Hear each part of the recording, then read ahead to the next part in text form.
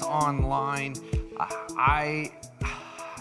I'll be real with you. I've been sucked in to a new series on Netflix. You know, one of those ones where the characters just draw you in, right? There's suspense. Like, what's going to happen next? There's drama, right? The episode ends like, I got to go to the next one, right? You just find yourself sucked in. You're like, where did the time go?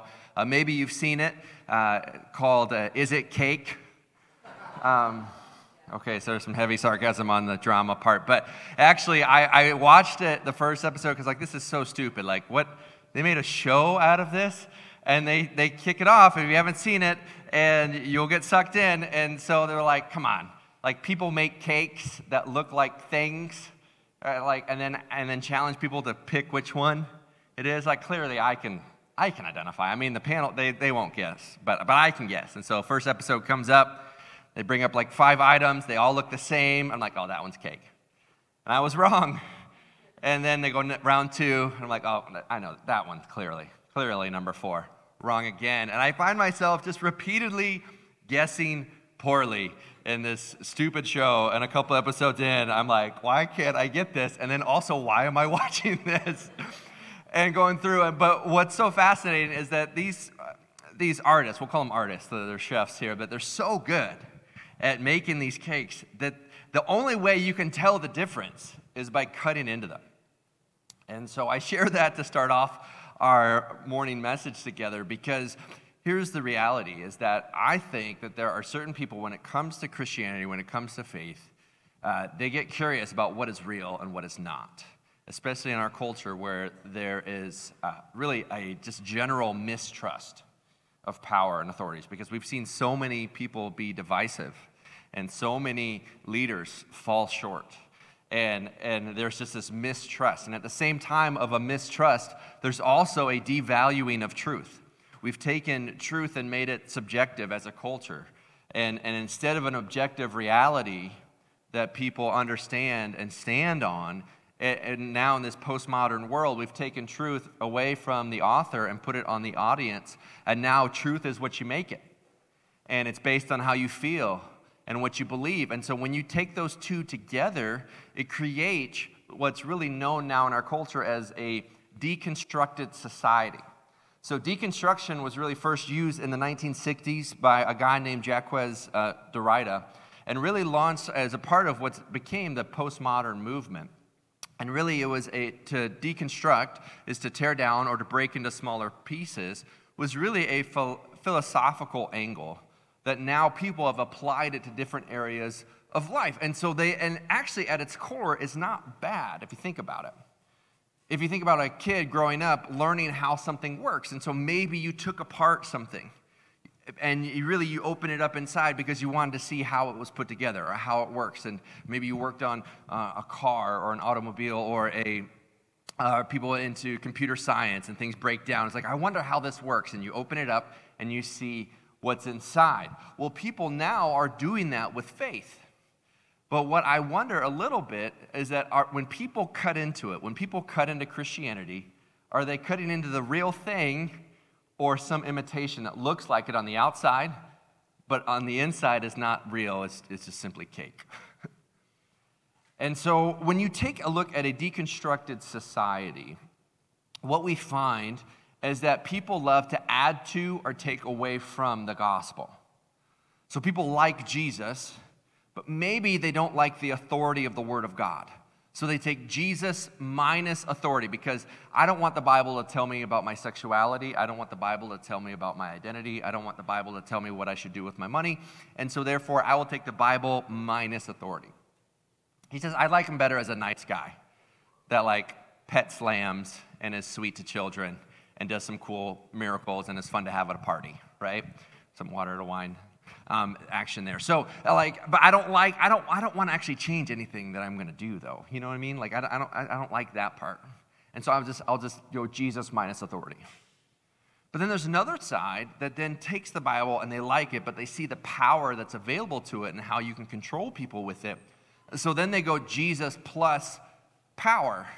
And we see this in a couple different ways. Maybe it's Jesus plus a social construction, or maybe it's Jesus plus a political party, or maybe it's Jesus plus this. And it's not that we live in a society where where you just completely are private, because your faith really is a public thing. So vote your values, get out there, believe what you believe. But when we attach a specific group to Jesus and the gospel, what do we do when that person or that group that does something counterintuitive to what the gospel actually represents? Because when we marry ourselves to a certain power or group or authority, and we find ourselves in what's known as cognitive dissonance, when there is a gap between what is happening and your experience and then your expectation, and you got to figure out what to do. And so we have a lot of different groups who use religion as a weapon, who use religion as a way of controlling people. And so they go Jesus plus these set of rules, or Jesus plus these set of expectations. And so it sounds very Christianese, but when you cut into it, what you get is not the gospel, but something completely different. And so today we are launching a brand new series called Firm Foundation. And the premise of this series is that we want to help you find faith and freedom in a deconstructed world. And I don't want you to be afraid of the word deconstruction. The reason in Christian circles the word deconstruction is scary is because they're afraid of what people are going to find when they really cut into it. Are they going to find the gospel, or are they going to find other rules and expectations we've placed on people? And so what we can do is that the reality is not being scared by the word deconstruction, but really what ends up being a result, because deconstruction is a process, but then deconversion is really the result. So people end up walking away from something, but my fear is that people are walking away from something or someone that actually isn't a real version of Christianity.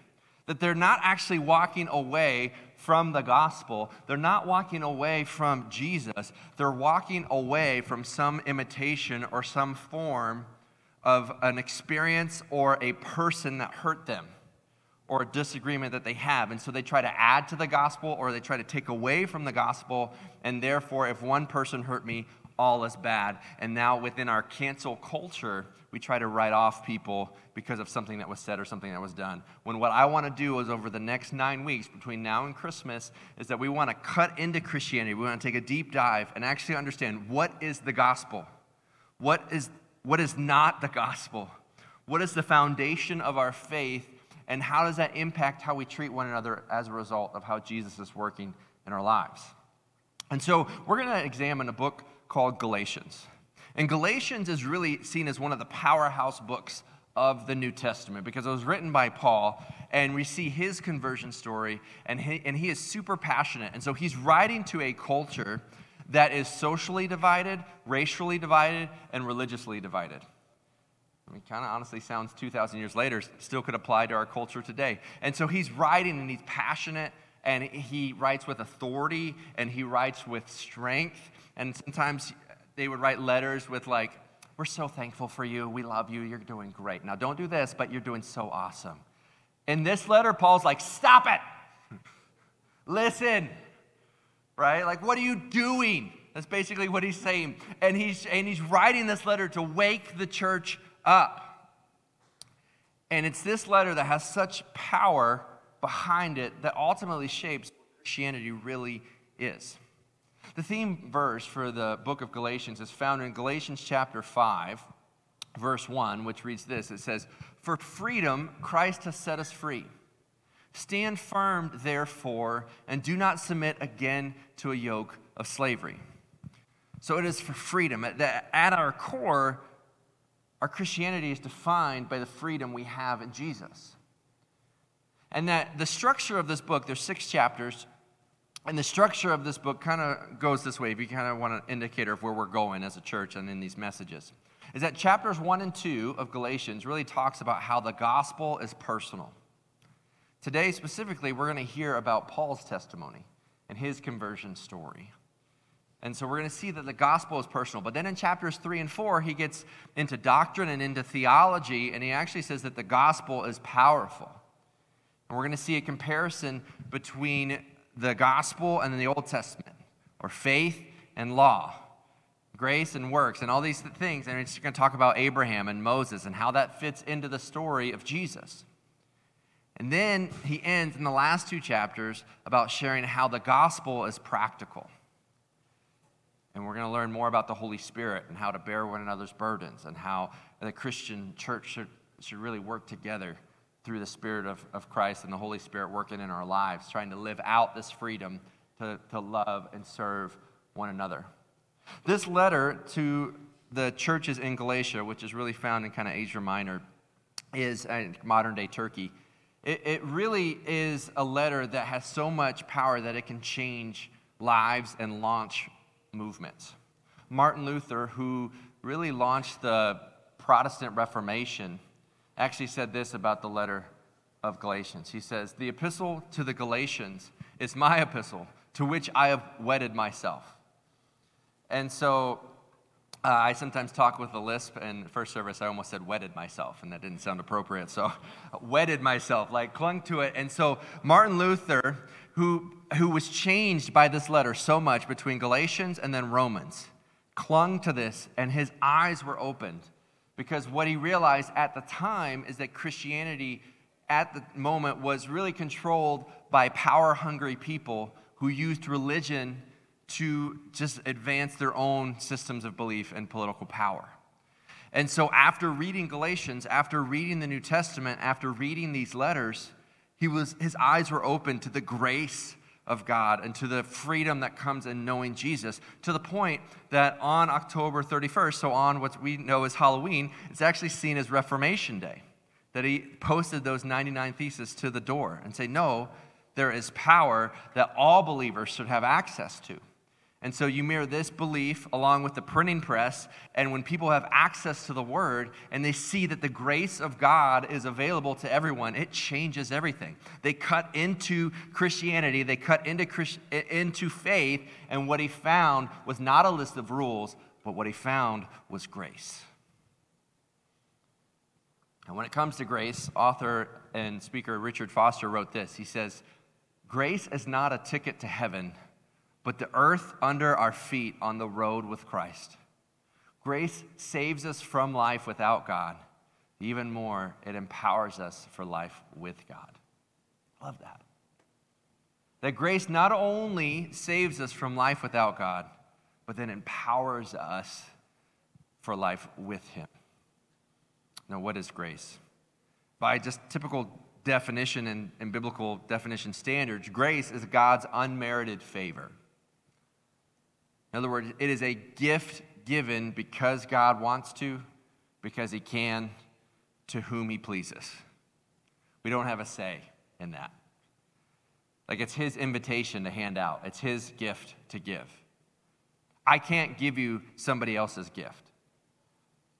Right? I was in a restaurant, and I won't name the restaurant, but let's just say the customer service was not great. And I just watched this train wreck pile up one after another. And I thankfully got my food and was happy for it. But we'll just say not the most motivated teenager was working the front desk. And a guy came in and was like, hey, I've been waiting for my food. And the kid finally looked up, took the AirPod out of his ears. One, why are you wearing AirPods on shift at a register in a restaurant? And he goes, "What are you talking about? Your food went out like 20 minutes ago." Put his AirPods back in and turned his back to the guy. I was like, "Are you serious?" And this guy had a couple, we'll say, colorful words to say that you wouldn't normally welcome in an establishment. And the guy's like, "What? You mean somebody took my food?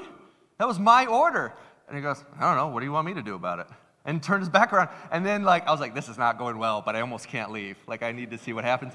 And then, 10 minutes later, a guy walks in, holding up the bag. I'm like, oh, the plot thickens. And so this guy goes, "This isn't mine."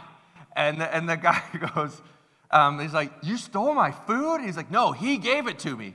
And then now you got two angry people staring at a teenager whose back is turned with AirPods in a restaurant that only had one other person working. And so clearly he wasn't the man. Anyway, and it digressed. And he was like, the guy got so mad. He was like, "That's not yours to take." And he's like, "I can't pass it out. You gave the wrong food." And so here's, with this, they were getting so mad. They were like, "I ordered this. You gave that to the wrong person. I can't go back there and make it And almost like the teenager almost invited him to. Like, it was this bad and really entertaining at the same time. But here's the thing, is that when we talk about the grace of God, when we talk about the meal of God, like, grace is something that can only be given by the person who has it, right? It's his invitation to give out. It's his meal to deliver. It's there to pass out. Like, you can't give somebody a gift on somebody else's behalf. It doesn't work like that. If you have kids, maybe you've experienced this. They want to go to a friend's house, and so they come up and like, hey, so-and-so invited me over. And they're like, did they? No, but I want to go. I was like, no, you can't just invite yourself over, buddy, to somebody else's house. It's their house. It's their invitation to give. Well, when you talk about the grace of God, it's God's gift to give. It's God's gift to give whom he wants it to, how he wants to, when he wants to, as much as he wants. That's what it means by unmerited favor. As soon as you think that we earned it in some way, we don't deserve it. And if you follow that up with saying, well, God, that's not fair, in reality, if God was being fair, none of us deserve it. The fact that any of us receive grace is a gift. And if you go a step further, grace isn't free. Grace has a cost. And so if you're taking notes, here's our big idea for today. Grace is God's righteousness at Christ's expense. It's God's righteousness, and if that sounds too churchy, think riches, think blessing, think glory, think fame, think power, whatever you want. God's righteousness at Christ's expense. We're coming up to the holidays, and you might have an office work party where you have a gift exchange, and you have to exchange gifts or buy a gift for someone else in the office, and there's usually like a spending limit. And there's always two things that I know to be true in an office gift exchange. Number one, there will always be one person that goes well beyond the spending limit. You know what I'm talking about? Like, you're like, well, it's $10, and they spend way more than that. Or maybe it's a white elephant gift exchange, and someone goes well beyond, and that's the gift that everybody wants. Second, I also know to be true that there's always somebody in the office that forgets until the last minute, and it's whatever they can get from Circle K on the way in, right? So somebody's getting like a $200 gift card to this thing, and another person's getting like a slushie. I don't know. But like the exchange, like, this is not fair. Well, in this case, to receive grace, what happens is that the grace is not free. It says that Christ pays the payment. And so it is the best or the worst gift exchange in the history of the world. Because what we do, what we bring to the table, the only thing we bring to the table is the sin that required God's sacrifice in the first place. And so we exchange our sinfulness, our shortcomings, all our mistakes, and the penalty and the wrath that comes from that for the blessing, the forgiveness, the purpose, and eternal life with God. So Jesus takes on the payment for our sin in exchange for us taking on the blessing of his righteousness and his riches and his forgiveness. And so this exchange is the exchange that defines Christianity. Grace is what separates Christianity from other religions. What we see is when you try to take away from the Bible, you lose grace. But when you try to add to the Bible, this is where we get a number of other religions that come into play. Well, I like the Bible, I like Jesus, but we're going to add to it another prophet, or we're going to add to it these other rules or regulations. And what you get as a result is not Christianity, and it's not faith, and it is not grace. But here's one thing I want you to notice, and what I like about this definition. It's not original to me, but what I like about this definition is that it actually spells out grace. So God's righteousness at Christ's expense. This is what it means to receive something that we don't deserve. And it's not that it's completely free, it's that it's completely paid for. There's a difference. That Jesus paid for this, that exchange, he came down. He who knew no sin became sin so that we could become the blessing of the righteousness of God. And so he gives us this grace, and this grace is available to everyone. How do we know that? Because Paul's going to share his own story, and he's going to say that if anybody doesn't deserve grace, it would be me. Now, a little background to the book as we jump into this is that this letter was written around 50 AD. So we're only talking 15 to 20 years post-resurrection. So this is the same generation of the people who saw Jesus' ministry, his life, his death, and his resurrection. And so the message of Jesus, the message of the way, we're seeing transform lives. And so Paul, his life is transformed. We're going to hear his story in just a minute. And after that transformation, starts planting churches and developing leaders. And so he plants these churches and he reaches Asia Minor, so modern-day Turkey.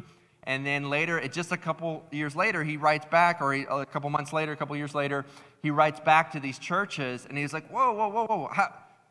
Where did you go wrong? Like, weren't you following me?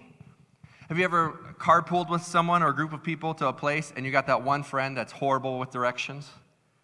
Right? And you're going, they're with me. You got eyes in the back, you're like, they're with me. And then next thing you look up, and they're just gone. And so I'm like, hey, where are you?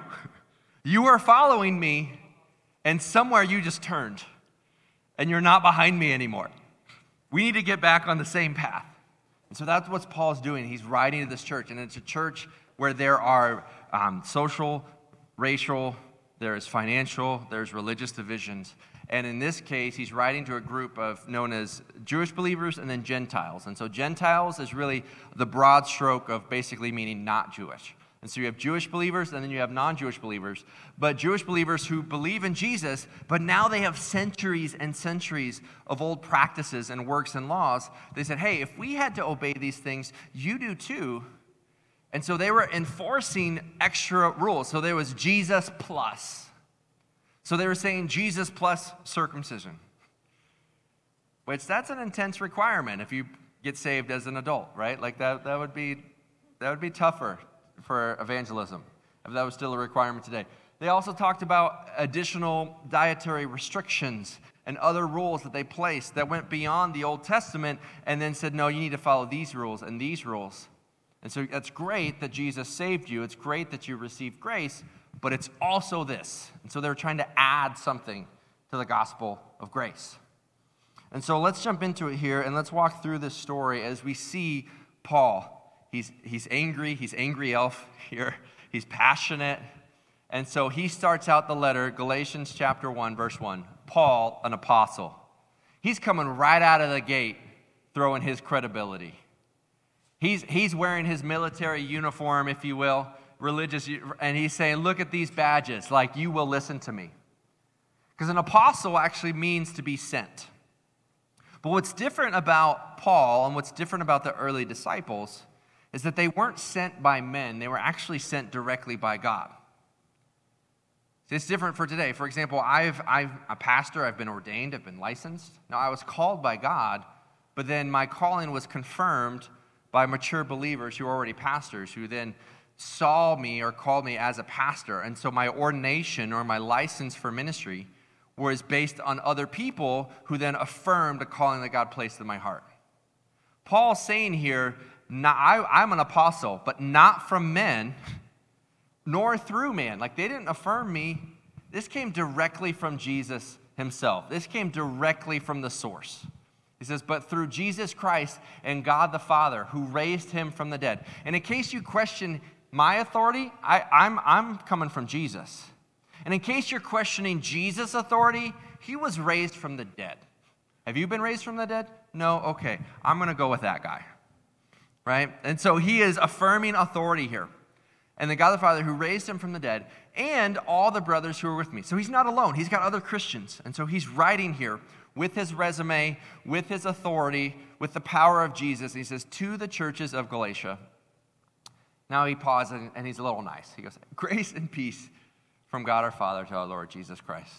Like if you're ever about to discipline a child and then you catch yourself and you start by going, hey, I want you to know Daddy loves you. And then you get back to this is coming down, like I'm about to rain down some discipline. But hey, I'm doing this in love, okay? This is going to hurt me more than it hurts you, which is a lie, okay?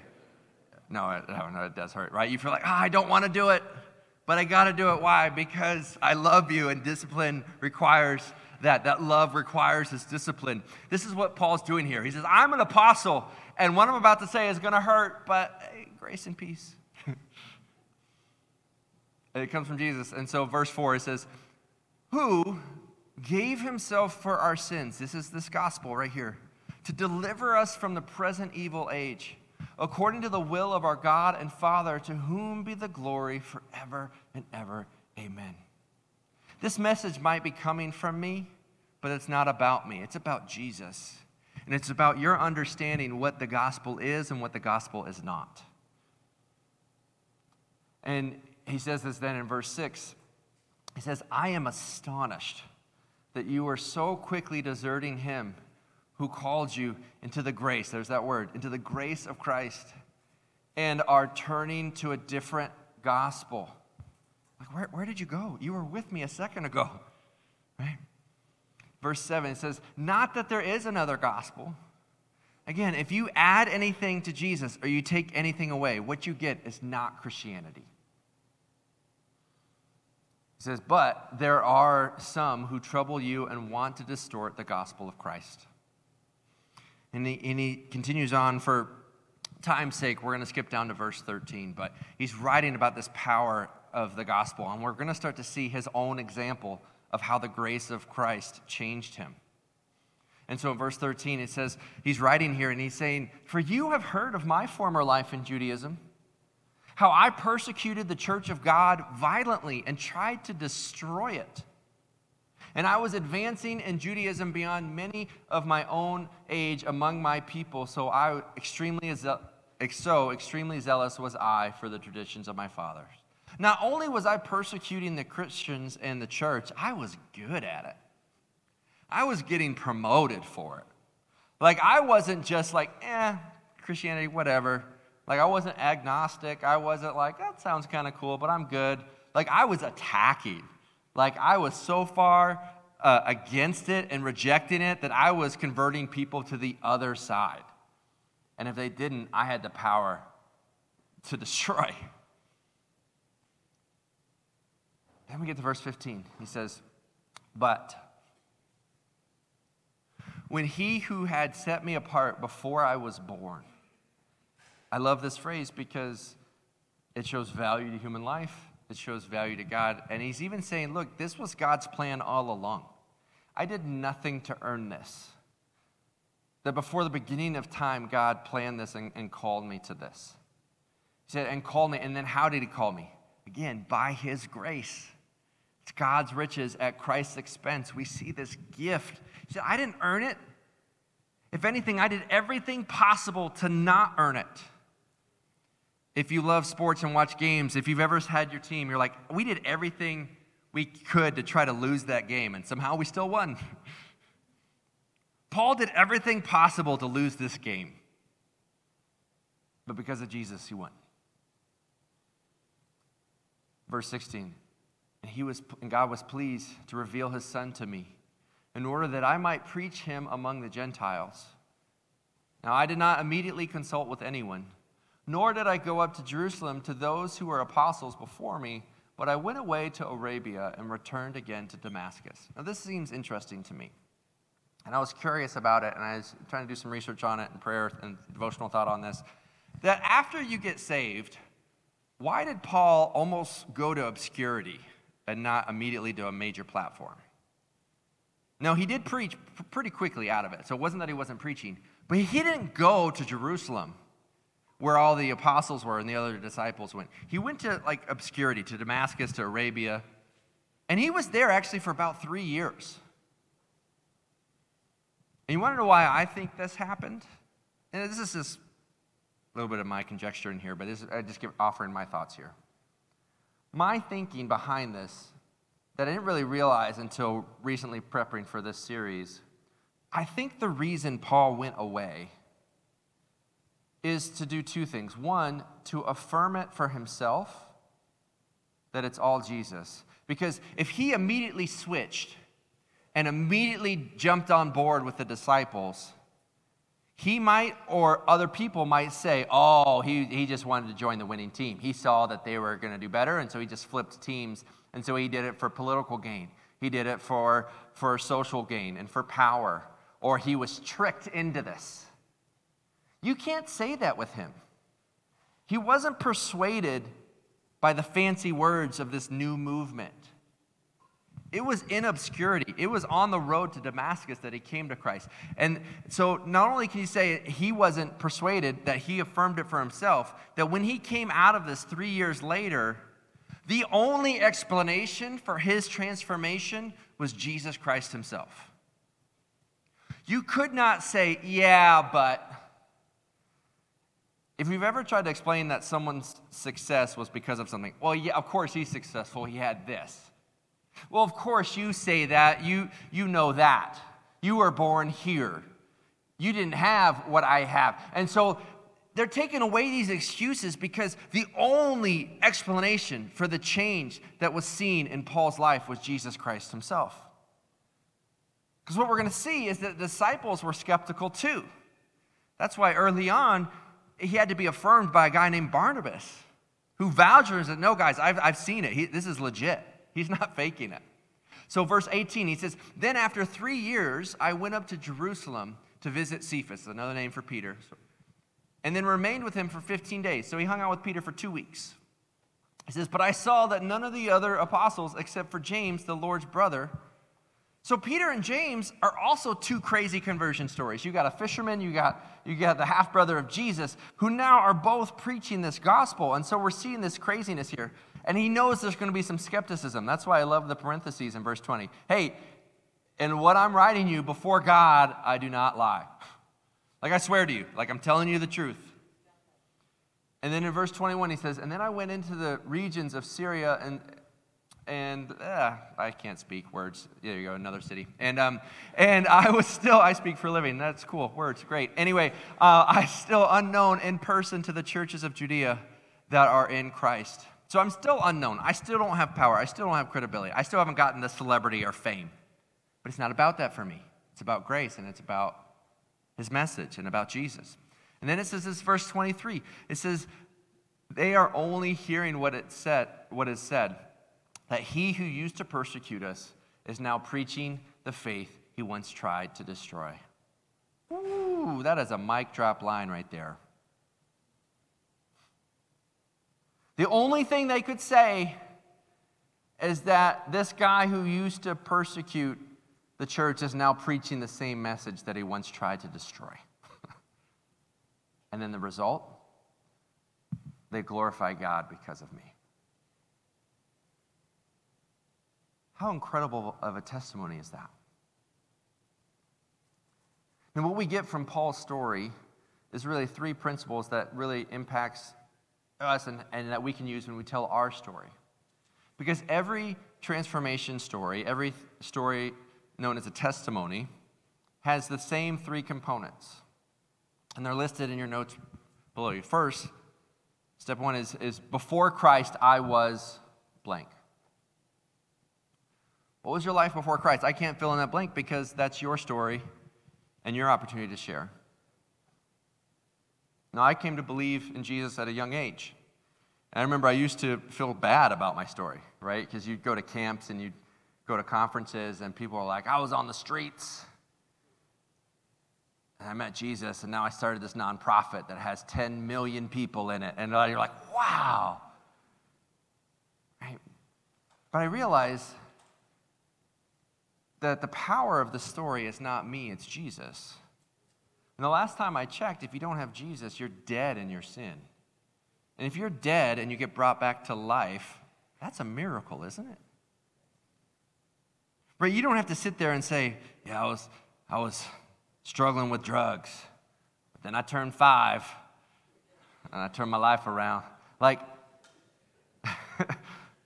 for me, I was blessed to pray to receive Christ there in my home with my parents.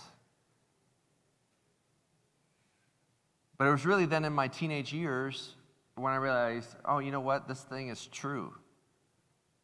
And that my testimony is not about my life, it's about Jesus' life. And that I'm a sinner, and that I struggle, and that apart from him, I can do nothing as well. And then for me, that step 2 is then when I met Christ. I met Christ and I followed him. And then that third step that you see then is after meeting Christ, And if you feel like I don't have a crazy story before Christ, I would hope that you would have an inspirational story after meeting Christ. Right? If your life hasn't changed from before meeting Christ to after, like, are we cutting into the cake here, right? Like, is what you're saying real? Like, do you really believe this? Because if you do, it changes everything. And your life is not defined based on your past mistakes, but it's also not defined by your past successes either. That's what I love about Paul. He's saying in here that, look, I used to persecute the church, but when he comes to faith, he doesn't turn around and spout off all how awesome he is. The only thing he spouts off is the very grace and power of God that transformed his life, and he says that's available for you too. And so that very simple formula, before Christ, I was searching, I was young, I was naive, I was partying, I was empty. I don't know what that blank is for you. But what I can tell you that if you go to step 2, when you meet Jesus, when you receive his grace, God's riches at Christ's expense, that third step, that third action is so life-giving. And it's not that you're perfect, but rather you can walk on the road of grace, and it impacts your marriage, your parenting, your relationship, your finances. It changes everything. Because the gospel doesn't just save you, it sustains you. So I want to share one last story with you. There's a guy named John Newton. John was born in the 1700s. His mom died while his dad was away at sea. And so to follow in his dad's footsteps, he joins the Navy, but then actually realizes that you can make money. And so he actually joins in what becomes known as the slave trade. And he spends much of his early career sailing up and down the coast of Africa, capturing people, and then turn around and selling them for profit. But on one of these trips, he encounters a storm. The boat almost is destroyed to where he's clinging onto the wheel of the ship for 11 hours, just crying out, "Lord, save me." And he comes to the other side of that. And he ends up putting his faith in Jesus. He gets saved. And he realizes that the trading of people is wrong. And he goes from being a slave trader to an abolitionist and a writer. But not just a writer, like someone in ministry. And so he starts writing pamphlets, he starts writing songs, anything to show people that the grace of God changes everything. And his writings would go on to inspire people like William Wilberforce, who's largely responsible for the abolition of slave trade in England and in Europe. And so he's most famously known, John Newton, for in 1772 writing a little song that we know as Amazing Grace. And those words in those verses, in those lyrics, when he talks about the grace that saved a wretch like me, he was a slave trader. That I once was lost, but now am found, was blind, but now I see. That's what's so amazing about grace. Is that grace is available to even people like Paul, even people like John Newton, and that if God's grace can change them, if God's grace can meet them in a boat, in a storm, on the sea, on the road to Damascus, for people who not only didn't believe in God, were actually hurting people who did. That if God's grace can reach them, I promise you God's grace can reach you, can reach me. That forgiveness is possible. That meaning and purpose and joy is possible. And that when you cut into the cake, when you look at it at its core, it's not Jesus plus something, it's not Jesus minus something, it's simply Jesus and his grace that's available for you. This is our story. This is our faith. And I challenge you to receive that today. And if you've already received that, I challenge you to share that story today. Will you pray with me? Dear God, just thank you for saving us. God, all of us here, myself included, are sinners that fall short of the mark. But God, we believe in your Son Jesus as Lord and as Savior. We add nothing to your word. We take nothing away. That is only through your grace. He paid the penalty for my sins on that cross and then rose again. That gave us the greatest exchange in history, our sin for your righteousness. Not because we earn it, not because we deserve it, but because you give it. And so, God, we commit our lives to you. Not in order to be loved, but because we are loved. And so we receive this gift. We receive this grace. That, God, if your grace was good enough for Paul, that if your grace was good enough for John Newton, that if your grace was good enough for these people, that it's good enough for us. There's nothing I could do to make you love me more. There's nothing I could do to make you love me less. That I simply place these sins, confess these before you, ask for your forgiveness. And may we be changed by your grace today and to share our story, because every story is a grace story. Every story is a story of transformation, and every story is a miracle because it's based on you, Jesus. Help us to tell our stories this week. In your Son's name we pray.